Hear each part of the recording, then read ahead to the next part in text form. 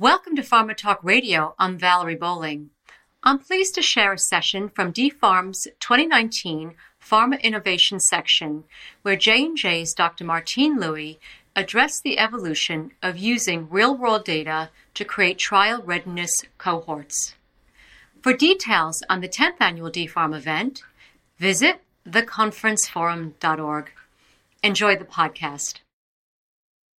So I'm Martine Lewi for the ones who just came in, and I'm actually in innovation initiatives in patient data for research. That's also the topic of the talk. I will cover three areas. First of all, what is the state of the art? How are we using patient data today, especially focusing on the electronic health records? Second, I will introduce two innovation initiatives that I know will be hot topics in the years to come. And third, I will connect to indeed accelerating the drug development cycle. So first of all, the ecosystem, the health ecosystem is changing, as we all know. We have a strong focus today on prevention. We also want to intercept more diseases before they actually manifest clinically, so during the incubation period. And in terms of cures, we're really now moving swiftly in more targeted treatments. And actually, this change in the health ecosystem, we've seen that this brings along new data requirements. In parallel, we all know the big data, all the patient data, the new types of patient data that become available is giving us opportunities. But there are also challenges. So let's first look at perhaps the less bright side of working with patient data. And again, I'll focus more on the electronic health records because we did make some progress over the past, I would say, decades in applying and using this type of data. EHRs are mainly or primarily intended for supporting the care processes. So when we use the EHR or reuse, the secondary reuse, we say, of the EHR data, we will run in some privacy, legal, and ethical concerns. And this is a result of the question on ownership and the right to use the patient data. So and we have found some answers on proper use and in the right privacy and legal setting. But then still we have concerns and issues in that patient data, and think about the EHR, is still very siloed. Not all the data that we would need for in-depth research is available today in the EHR. Think about imaging data, the detailed lab data. This may not be intended to be captured at the moment in the care process. So oftentimes we find ourselves, what we say, a little bit in a semantic chaos. And we know from all the vendor solutions available, there are huge efforts still ongoing in the interoperability of solutions and systems. Next, from experience, we know that the data quality of the patient data is not always at the standard that we're used to in the clinical trials. Far from, I would say. Data quality is a prerequisite. And again, EHR data, but also other patient-level data, has a lot of missing values. So it was also mentioned, interestingly, this morning that we have invested now, today, from EHRs. We've developed mature methods that allow us to reuse the EHRs. There can be differences in medical cultures as well. If you run international global analysis, this is very obvious. But also even across healthcare organizations within one country, there are medical cultural differences. And this is one of the reasons for biases in data capture and reporting, again, to be taken into account when we use very rigid statistical methods. And last but not least, and I've kind of put it in bold, the trust is very important. If we work with patient-level data and we know that actually the data belongs to the patients, the trust among all the stakeholders, the custodians, hospitals that look after the patient data is very critical. So I'm going to highlight in the state of the art on some work that we've done in federated data networks. And there are advantages for those who don't know federated data networks. the control of the data really stays with the owner or the custodian in this federated data network, and therefore, implicitly, the local legal and ethical approvals apply, so we can overcome some of these challenges. No patient data has to leave the hospital or the site, and that gives, again, guarantees for data privacy. I'm European. GDPR, the data protection regulations, are very serious, and breaches, I'm sure also in the US, their guidelines, but Europe at the moment is quite rigid in this domain. Federated data networks, they build in their solution the privacy by design, so overcoming this problem. Analysis takes place, or the analysis actually is brought to the data, so there is no need to pull the data outside of the hospital. Again, a main benefits of this federated data network. And we use a common data model which allows efficient search and analysis across multiple data sets. So even the several sites are connected to this network thanks to the common data model, the harmonization. This is possible. And last but not least, here we have several examples in federated networks, and I know also in the US, where there is a good collaboration. It's a fair way of sharing and accessing patient and EHR data. As a European, I like to refer to a success story, but it took a long time. It was called EHR for CR.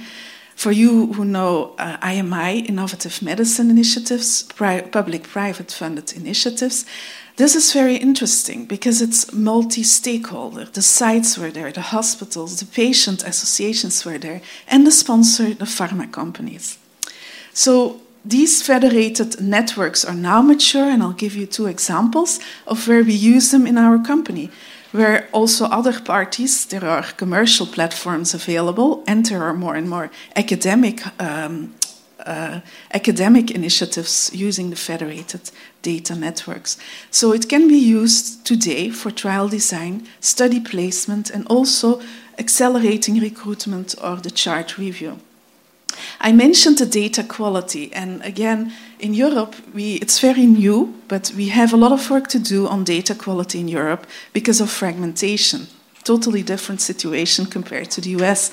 So we have this European Institute for Innovation through Health Data that's an independent body. It's not from the pharma companies, it's not commercial. It works very closely with data custodians, hospitals, to improve data quality and jointly look for solutions in the legal and privacy, again encouraging this trust.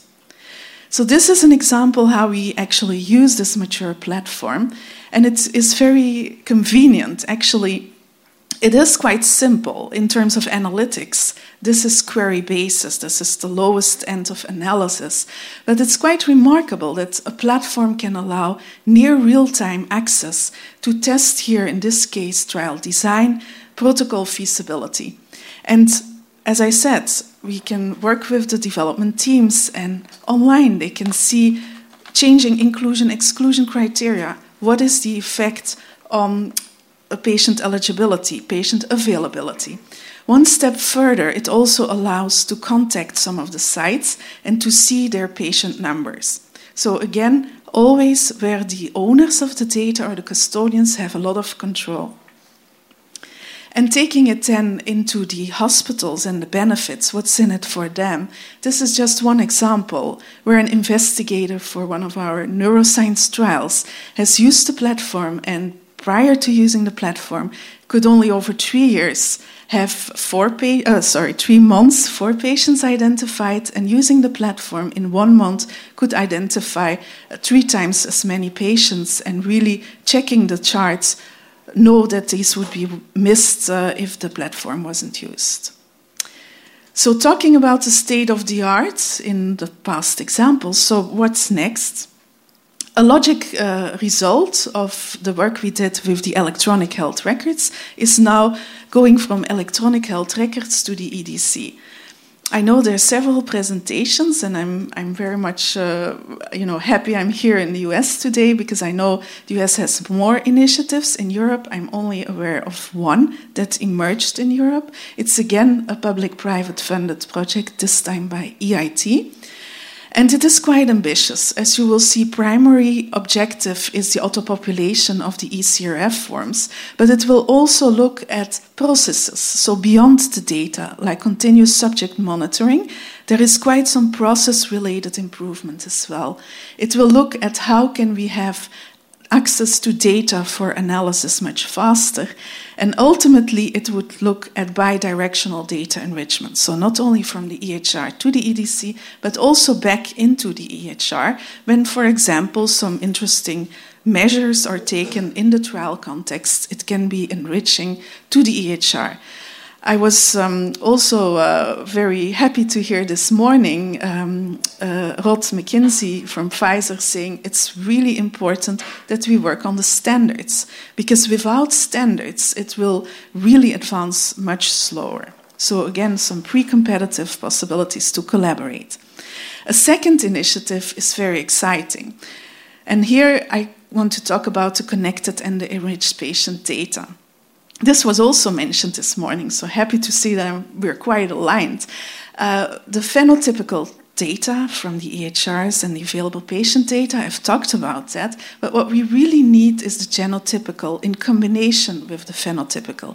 And not only that, our trials already look at genomic alterations, but now, again, as Scott Gottlieb mentioned it this morning, the way we still work with ePros in our trials, there is much more opportunity to work with, for example, continuous monitoring data, in combination probably with an advanced way of ePro. But combining this data, that's now the big challenge, and I think it's a challenge that will keep us busy a few years. For prevention purposes, social data, think about social networks, economical factors can play an important role. So what will keep us busy, I think in Europe at least, is quite a bit of the ethical, legal and privacy. Technology is not the problem. It's about having the possibilities to, in a secure environment, share data. I think the opportunity is really the patient engagement, and I would like to link to some of the interesting sessions, for example, return of data, that are also covered in this conference. So there are challenges, there are opportunities, and then, of course, the excitement, because now we can go beyond the lower level analysis, querying. We can really, with good quality and big data, we can use the artificial intelligence and machine learning. I have to go rather quickly, but again, I stressed a few times the data quality. And here I want to distinguish where we started 10 years ago to explore the use of the EHRs, but with a lot of the handicaps, because data as a byproduct of routine care process are not that eligible for real in-depth research. We've seen the evolution, and still different HCOs are at different levels of maturity in integrated data. But that's really administrative. They build data lakes within their own organization. Next step is the harmonized data, quite some initiatives in that area. This now enables fast analysis at scale. The data needs to be mapped and harmonized, and now we can look across the different data sets and institutions. But it's really the enriched data that we want to have. And that's, quality, and the next few slides remaining will indicate why we need to work on this data quality and be very conscious about the hierarchy of data quality. Because when we want to use it complementary to the RCT data, or eventually sometimes replace our RCT data, then we really need to have a very, very good trust in the data as well. And this is then the exciting story that you hear, but really not so easy to accomplish. So the EHR data is the broad data. It remains very important. But then you have all the other types of data. And what we see that works is by disease area to develop this kind of a T-shaped, and I should give some credit. I always understood it was IQVIA first introducing it. But now, after introducing it, after a few years, this is possible.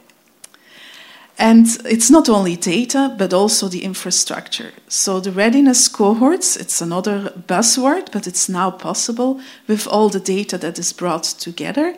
and it will allow for patients that are ready, that have already consented, and can be enrolled quickly in various clinical trials. So just to conclude, just bring up the slide, but I've highlighted some of the aspects of enriched and connected data. I have also stressed that there is a lot of need for innovation still in this space, and that's only possible in a collaborative way. And linking it back, I mean, how it can accelerate drug development for all the new topics in prevention, in disease interception, and targeted treatments. With this kind of linked and enriched data, we will have new insights that will ultimately benefit our patients. So thank you for your attention. Excellent. Thank you, Tina. We hope you enjoyed the podcast. For information on the 10th Annual DPharm, visit theconferenceforum.org.